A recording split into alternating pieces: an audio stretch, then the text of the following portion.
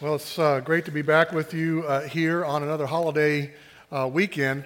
For some reason, Chad just gives me all the holiday sermons. I'm going to run out of them pretty soon. I was here for Father's Day, if you all remember, and I have a confession to make about our time here. My wife came with me and my son for the Father's Day sermon, and on the way out the door, my wife stole one of those teal Journey shirts on the way out the door, and she proudly wears that like every week and has no problem with the idea of wearing a stolen church shirt.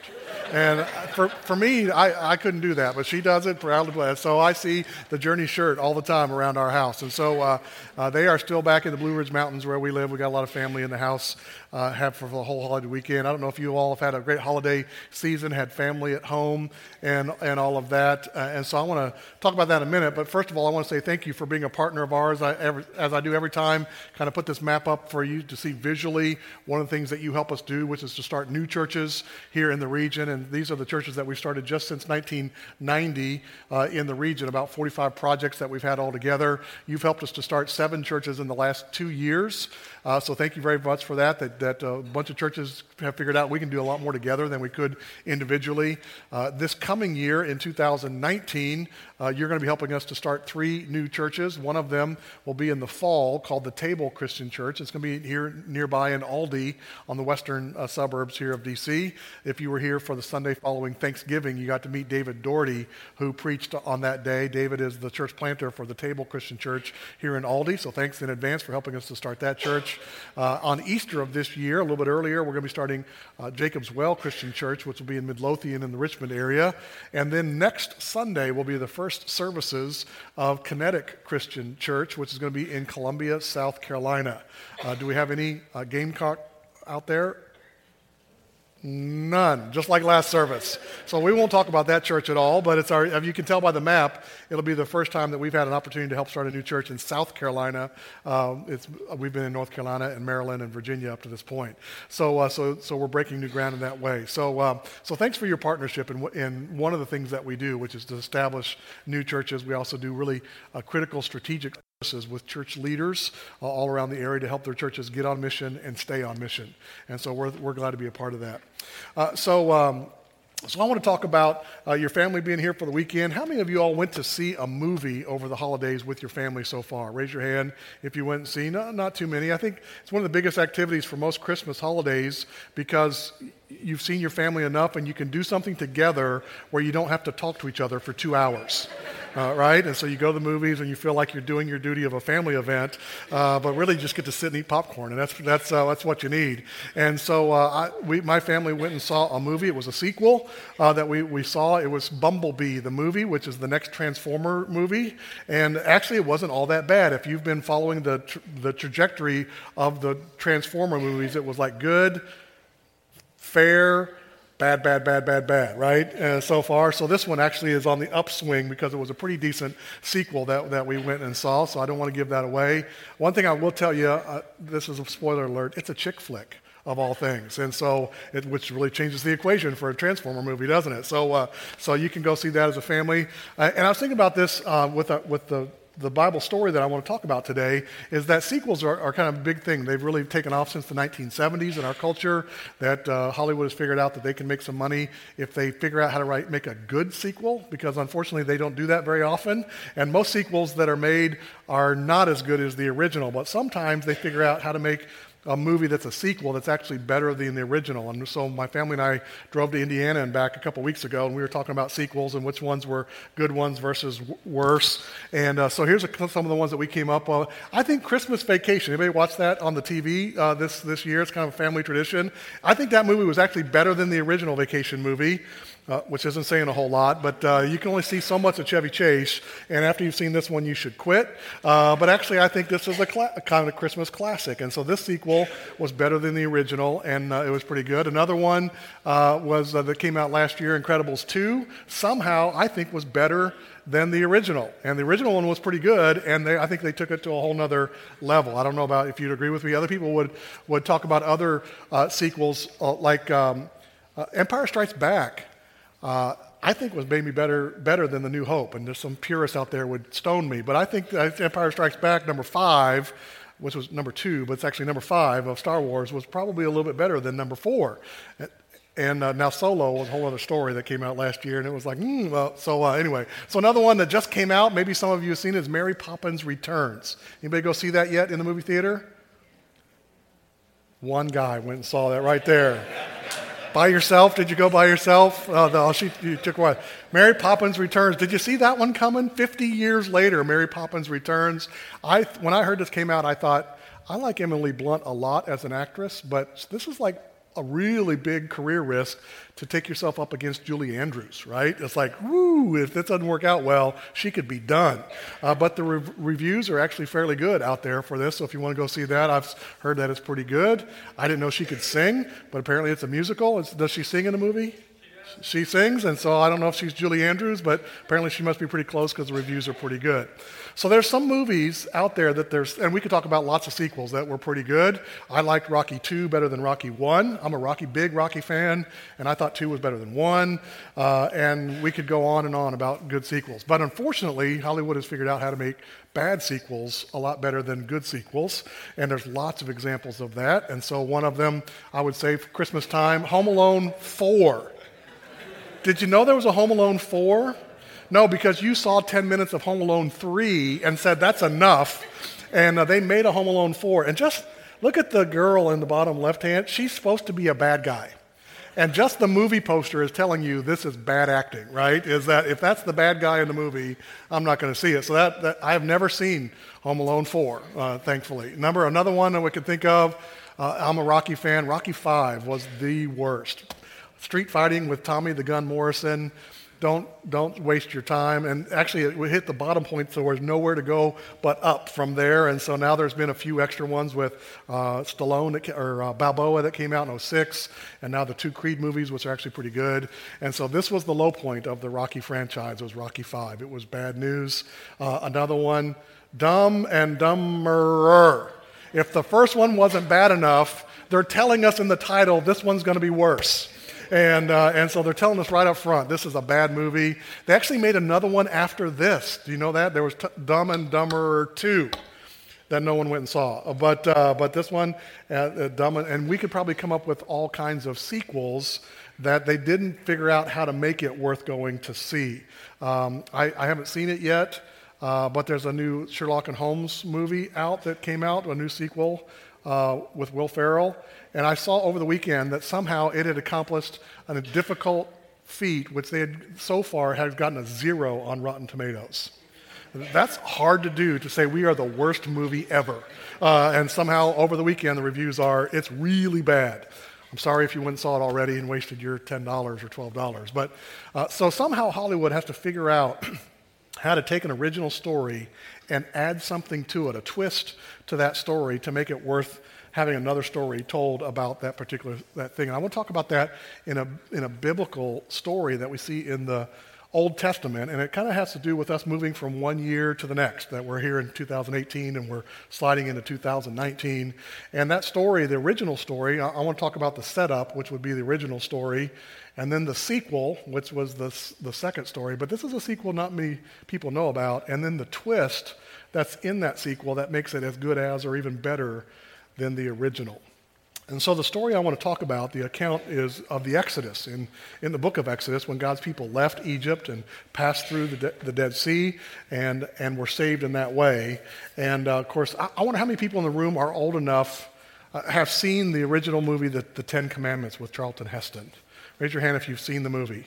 I said this to my kids who are in their 20s, and they were like, what are you talking about? So it's a great movie by Cecil B. DeMille and Charlton Heston in the iconic role. I think they should make it again, since there's so many young adults that have never seen this movie. Millennials have never seen this movie, and so I was talking with my girls who are adults about recasting this movie. If we were going to recast it, make it again, you'd have to pick different characters because these ones are all dead now. So you'd have to pick different ones. And so, like for Pharaoh, the original Pharaoh was Yul Brynner. And then I would recast Yul Brynner as Ben Kingsley. When he did a pretty good job, don't you think? He kind of looks like a Pharaoh somehow. If there is a Pharaoh look, he's got it. And then Moses, going from Charlton Heston, who was the stud of his era in Hollywood. And so if I was going to recast Moses, I would pick The Rock, right? That'd be awesome. All the women would go see this movie, I'm sure, because The Rock would play Moses. I think he would do a great. All the women are nodding just like this. I see you out there. All right. And then the other person I would have to recast that relates to our story today is Moses' protege, his junior warrior that he trained to take over his place when he retired, and he trained up this warrior, Joshua. It was played by this fellow named John Derrick back in the 50s. And if it were me, I would cast him with Michael B. Jordan, the warrior from the Black Panther and the Creed movies. I think he would do a great job playing Joshua in the new movie, don't you? I think that'd be pretty good. So we would have to recast this movie. So for many of you, I don't know if you know the original story, so I want to recap that real quick before we get into the sequel. If you know the story, the account in the book of Exodus, God's people have been in bondage. They've been in slavery in Egypt for over 200 years. So if you think about that for a second, 200 years, that's like as long as our country has been around in the United States. They've been in slavery that long in Egypt under Pharaoh. And so it finally comes time for God to deliver his people from out of Egypt, and he chooses Moses to be the person who would do that, to be his leader to do that. Moses had grown up in Egypt, had moved away for about 40 years, and so Moses comes back on the scene to tell Pharaoh, you need to let my people go. And Pharaoh, who was a shrewd businessman, realized it would not be very prudent to let 3 million people leave his country who were all forced labor, free labor, basically. That would not be a very smart move. And so he says, no. And so then to convince Pharaoh to let his people go, God allowed Moses to cast 10 successive plagues on Egypt, trying to convince Pharaoh to let these 3 million people go. And 3 million is an estimate of how many people there are. The Bible tells us there were 600,000 men in Israelites at that time. So if you counted women and children, 600,000, we'd have to guess 2, 3, 4 million. And so we'll guess on that. So Pharaoh was not going to let 3 million slaves just walk out. And so we had to have these. And so there were these plagues that happened kind of a week at a time. And so if you know the story, one of them was God turned the tap water into blood for a week. That's pretty gross. And then there were frogs and boils and lice, each in successive order. There was one whole week that on Egyptian cable TV, they only played the Kardashians all week long. And that still didn't convince Pharaoh to let these people go. And so what the final of the 10 plagues was that God killed the firstborn son of any of the Egyptians, even the firstborn of the animals in Egypt, the firstborn of every flock and litter was killed. And the Egyptians, the Israelites, were saved from this. If you know the story, that the night that the death angel, came through Egypt at the time, Ramses came through, and the firstborn son of every house was killed if there was not the blood of a lamb that was spread over the doorpost of that house. And so the Israelites knew that they were to do that. And so they killed a lamb and they put the blood over the doorpost.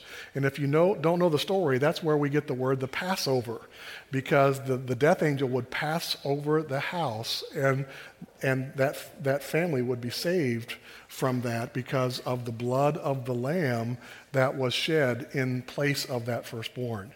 And so it's tremendous imagery that we have for the New Testament, isn't it? And so the death angel came through the city, and all the firstborn, including Pharaoh's firstborn son, were killed that night at midnight. And so finally Pharaoh is convinced that he's had enough and he's going to let the Israelites go, all 3 million of them, and he brings Moses in. He says, just get out. You and all of your people, get out of my country. In his mourning for his son, he told him that. And so the people had been prepared for this. They knew that this was probably going to be the time that they would go. And so Moses had told them to be ready for that. And so 3 million people pack up and walk out of town in the middle of the night. And to give some context, that's like the whole metro area of Washington, D.C., 3 million people just up and walking out and walking towards the biggest body of water locally. So the Potomac River, if we were going to take 3 million people and walk across the Potomac River, that's what it would be like. And so they walked down into the wilderness to get out of town. And then a couple days later, Pharaoh had a few days of mourning, and then he comes to his senses and realizes, I just lost my whole workforce. And so we've got to go get them. So he tells his generals, he calls his military in and says, we got to go round up those 3 million people. And so they sent out every war chariot they had. All the officers and the Egyptian army went to go get them. And so you can imagine, if you've been in the desert, the wilderness just coming up, the cloud of the dust, you could see them coming after them. And so God's people were right up against the Dead Sea right there, and the Red Sea. And so they were like, we're stuck right here. Moses, you're an idiot. What did you bring us into the wilderness to die for? Because here comes Pharaoh's army to get us. And so this is where we get the big miracle, where God's going to part the waters and allow 3 million people to cross over the Red Sea on dry land. And if you do a little bit of research, it's fascinating that the geological societies have done research on the floor of the Red Sea in this area, and that it's 3,000 to 5,000 feet deep at most places in this area. But there's one area right there through the northern part of it that's only 300 feet deep for a 9-mile stretch from coast to coast. And so you could walk 3 million people across if the water's parted on dry land, and there it goes. And so the people cross. And the interesting thing is that Moses had to raise his arms and his staff like that. And I don't know if he looked exactly like that, but that looks pretty legit to me. So he raised his arm, and all 3 million people cross on dry land. And then Pharaoh's army shows up, and they get right into the middle of that. And then he puts his arms up again, and the water comes down and kills the whole Egyptian army, all of their war chariots, all of their officers. They're all gone. And the people were delivered by God through this event of the people passing through the water. And so that's the end of the original story, and it's a great story, and they begin wandering in the wilderness. And then we make the sequel, and it's kind of like Mary Poppins, which is 50 years later. The sequel comes up, it's 40 years after this. 40 years later, we get to the book of Joshua, just a couple chapters or a couple books over in your Bible from the book of Exodus, and we find out that there's another story very similar to this one that most people haven't heard. It's a sequel that most people haven't seen the movie. The movie's never been made, to my knowledge. I've seen Charlton Heston, but I've never seen the Joshua chapter 3 movie. I think it should be made, and I want to talk about that a little bit today. And so let me find out where I am. So it's 40 years later, and Joshua chapter 3 chapter 1 kind of tells us kind of where we are in the story. It's kind of abrupt. After the death of Moses. All right, so we figure out, okay, here's where we are. Moses has been God's leader for 40 years. Moses dies. Here's the next movie that we're going to start. It's the transition of time from Moses to Joshua being the leader of God's people. And then, so if you've got your Bibles, you may want to turn to the book of Joshua. We're going to look at several verses from the beginning of Joshua here. Joshua chapter 1 begins, after the death of Moses, the Lord said to Joshua, Moses, my servant, is dead. Now, Joshua already knew that, but that's what God says. And he says, now then, you and all your people, all 3 million of them, get ready to cross the Jordan River into the land I'm about to give to the Israelites. So they're going to cross the river into Canaan, the promised land that they've been promised for generations, since all the way back to Abraham, 430 years earlier, it had been promised that they'd been given this land, and tomorrow is the day it's going to happen. After 400 years of waiting to have their own land to have as their country, it's going to happen. Then in verse 5, it's interesting, Joshua goes out and tells the people, we're going to cross the Jordan River, and he said, consecrate yourselves, for tomorrow the Lord will do wonders among you.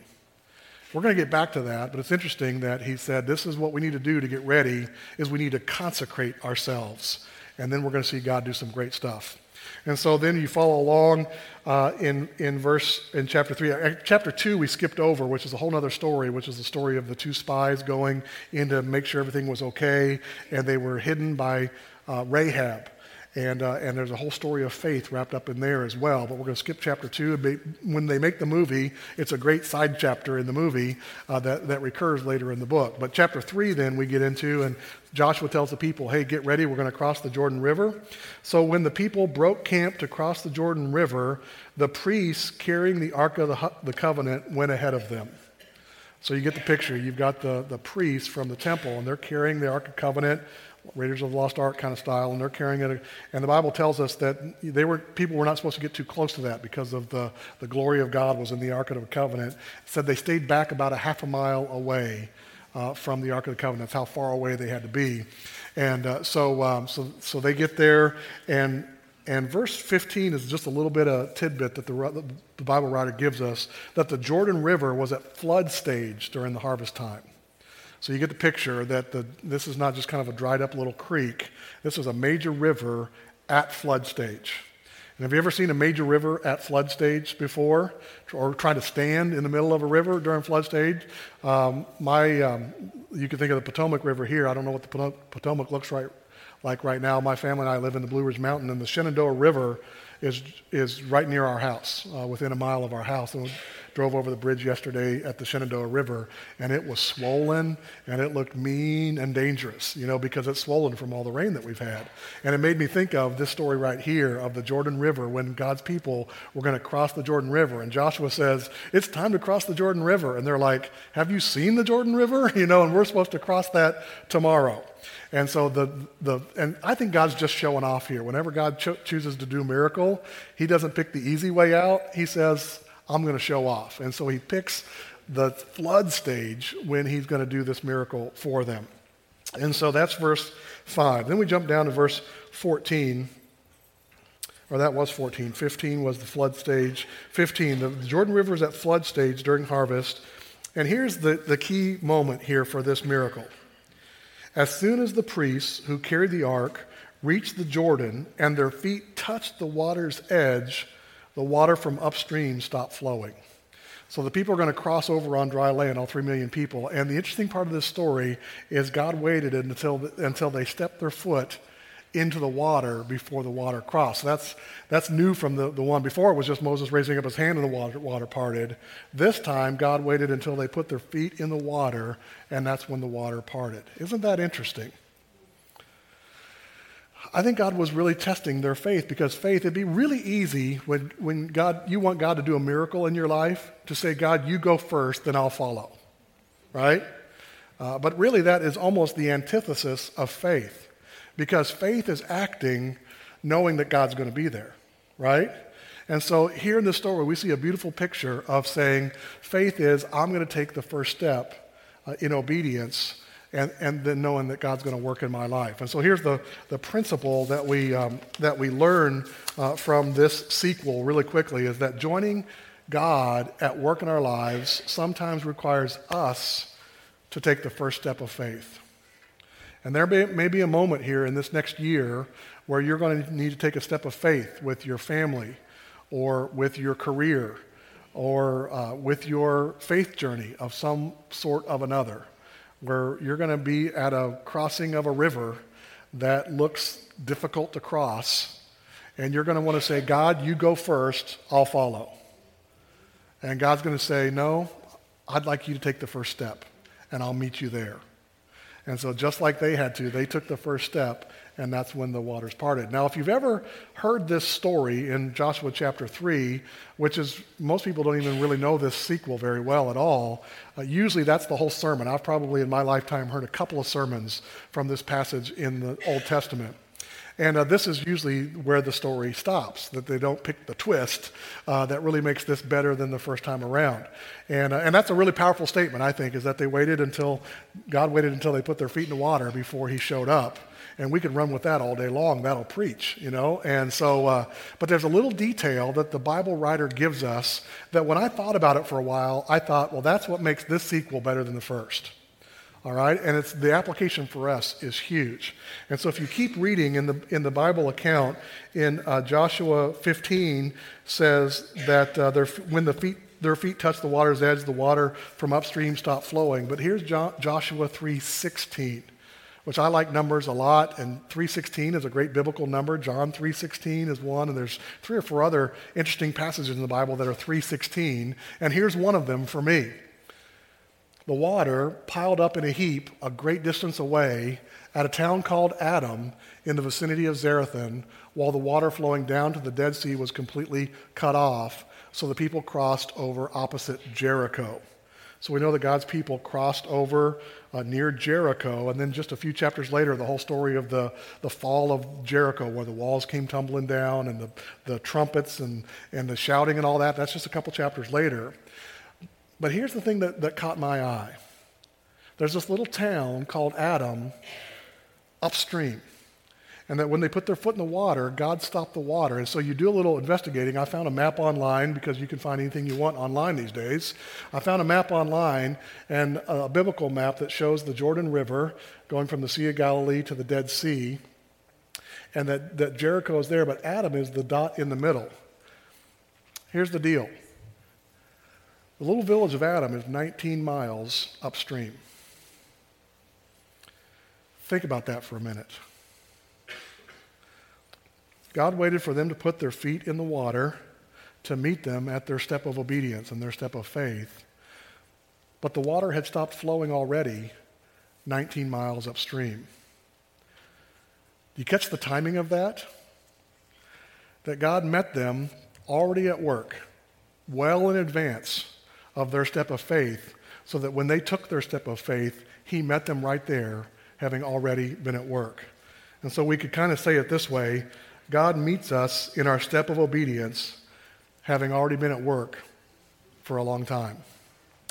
And it's often that we can look back at God's work in our life, and we can, in retrospect, look back, like right this year, we could look back on 2018 and realize God had been setting stuff up all along. When my family was in the military, we moved every 2-3 years, and one of the things that my mom would do when we pulled away in our ugly green station wagon with brown paneling is we'd pull out of our driveway for the last time, headed to whatever Air Force base we were moving to, is we would have a conversation as a family where she would say, so why did God want us in this town for the last 2 years?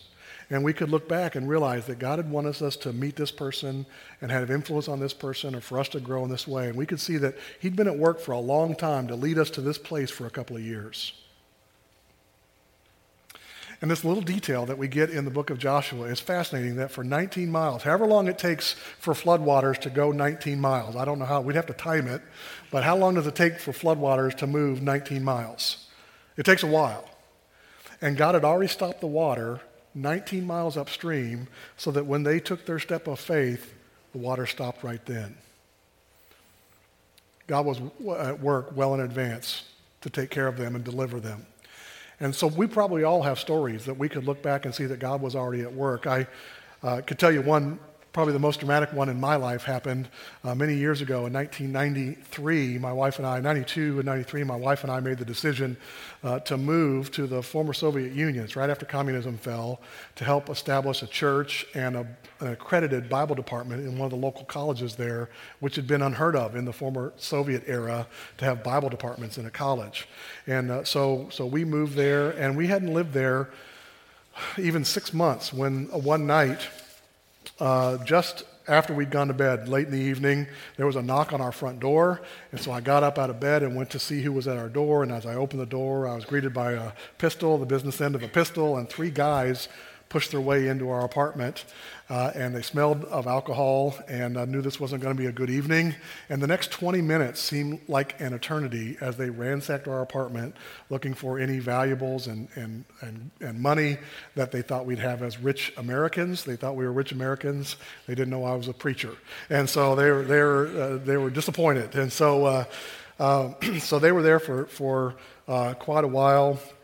And I was beaten up pretty badly, and my wife, who was tied up in the bed, was stabbed in the leg by one of the men. And having seen way too many crime movies in America, both of us independently, we told each other later, thought that this was it for us because we'd seen their faces for 20 minutes. So we thought, we are not getting out of this evening alive. And so our only concern really was for our 1-year-old baby girl, who was still somehow sleeping in her crib in the bedroom next to ours while all this was going on. And so finally, it was time for them to leave and get their getaway, and so they tied my wife and me up together, back to back, in the middle of our bedroom floor. And then I guess they wanted to make sure that I wasn't conscious when they left, so I wouldn't chase after them. One of them did a roundhouse kick, MMA style, to my head, and I was out, and then they took off. And so several minutes later, I came to, and my wife and I, just like in the movies, untied our hands from behind our backs together, and my wife then went off to a neighbor to call the cops. So the cops came several minutes later, and unfortunately, as you might be able to imagine, the Russian cops seemed less trustworthy than the thugs that had been in our house. They all looked a little sketchy to me, and we didn't know what to do about that, but they could tell pretty quickly that I needed medical attention from the kick to my face because my cheekbone was now swollen up over my eyebrow, and so they said, we need to send you to the hospital. So this old ambulance, kind of looked like the ambulance in Ghostbusters, came and got me and took me to the hospital, and they did x-rays on my face. And I didn't trust their opinion very much when they took the x-rays that said there was no broken bones, came up negative, because even the guy taking the x-rays was not standing behind the lead wall as he took the pictures. And so I was like, I don't know what he knows what he's doing. And so they finally, about daybreak, I got back to our house where my wife was, and it was like a crime scene investigation. There was the fingerprinting, dust everywhere, and taking pictures with a bunch of people in every room. And finally, they all were leaving, and my wife says, when she tells the story, she knew at that moment, that morning, that we needed basically three things. That we needed money, because these guys had taken everything that we had. We needed medical attention, because we didn't trust the doctors there in the town that we were in. And she said she needed her mommy, just because. And that was the three things that she needed the most in that moment. Well, here's the twist to this story, is that while all this was going on, there happened to be a mission trip coming from our home church. A fairly large team had already left their home airport and were en route to our town. And so they were already coming. And we didn't know it at that time, but we found out very soon that as they arrived, they came and arrived to our apartment about noon of that next morning after the cops finally left. They arrived, and they had heard when they landed at the previous airport what was going on, so they came right to our place. And one thing that we did not know is in their last mission trip meeting, the church had decided to send with them an extra $3,000 just in case we'd need it. And so they handed us, do you need $3,000? It's like, well, we really do, because we had all of it taken. And then on this team, there happened to be a doctor. And not just a doctor, but a maxillofacial surgeon. All right, he's a guy that every day diagnoses and treats broken cheekbones. And so he did an examination physically on my face that was all swollen, and he said, I don't have an x-ray machine, but I can tell you've got at least 3 broken bones in your face that you need to go have fixed pretty quickly. And so later that week, we flew to Ireland to a little bit more modern hospital, and I had surgery to fix my face. Don't you like how they did? So he was able to figure that out, and he just happened to be on this team. And then, not only that, but on this team, on her very first mission trip, was my wife's mom. And she walked in and took care of my wife and me and our little baby girl. And God was working 19 miles upstream. That in the moment of our greatest weakness, when we needed something the most, he had already been at work in advance, working on our behalf so that he met us right at that moment. And there are times in your life, maybe in this coming year, where you're going to go through something and you're going to wonder, is God there? Does God even know? Does God care? And looking back a year from now, maybe I'll be preaching this sermon like I was last year at this time.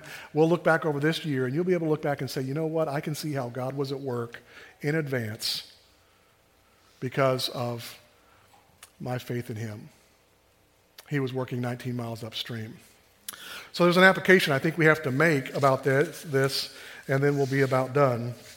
And that is going back to that verse in Joshua chapter 3 where Joshua tells the people it's time to get up and get going, like I'm here saying it's time to get up and get going in 2019. And what did he tell them to do? He said you need to consecrate yourselves. And that's a churchy word, isn't it? That you don't really know what that means exactly. There's a non-biblical way that you can express that, which is to just dedicate yourself wholly to something that's really important. In a spiritual context, which is typically what it's used in, is to set yourself aside, dedicating yourself to God. And so that's what Joshua told the people before they were to cross the Jordan River, is of all the things that we need to do, we need to stop and say, God, we're all yours. As we cross into our new chapter as a people, we're all yours. And it's no surprise that in the Bible, this isn't the only time this appears. There's actually more than 40 times in the Bible that God's people are challenged to consecrate themselves.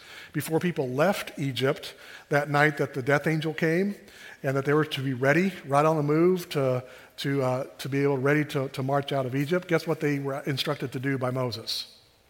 Consecrate themselves. When they moved from this chapter to that, they were to re-up and say, God, we're all in. And so I believe that God loves to challenge his people to make a recurring resolution to dedicate ourselves wholly to him. So that's why we've got this message here on this Sunday, is I think we need to make a recurring resolution, not just a one-time shot that we did a long time ago, but we make a recurring resolution every year, every month, every week, however often it needs to be, that you would say, God, I'm all yours. And maybe there's someone in this room that would be the first time that you've made that decision. You've been wrestling with this whole idea of faith and the craziness of stepping in the water and God hadn't shown up yet, and you're just going to know that he's there. And so if you're a person that you're wrestling with that decision for the very first time to consecrate yourself, then I want to challenge you. We're going to have some people in the back of the room here as we conclude the service, a prayer team, that there are people that will pray with you and talk with you about what that looks like to give your life to God. There may be other people that are kind of on the end of that first decision process where you're deciding, I'm ready to make that step. For the very first time, I'm going to commit my life to God. And there's a moment in Scripture that God gave us. It's called baptism, where in baptism, you literally, figuratively, die to yourself to be raised to live completely for God. And so maybe you're a person that you've never made that step of baptism, that God gave us this moment, this recurring resolution where we get to publicly say, God, I'm all yours. And so there's a place on your Connect card that you can mark that you're interested in 2019, maybe on January 1st. I've actually baptized a bunch of people on New Year's Eve because they're making that decision that this next year and the rest of my life, I'm all in for God. And maybe that's you, that you need to make that step, that you're saying I'm all in.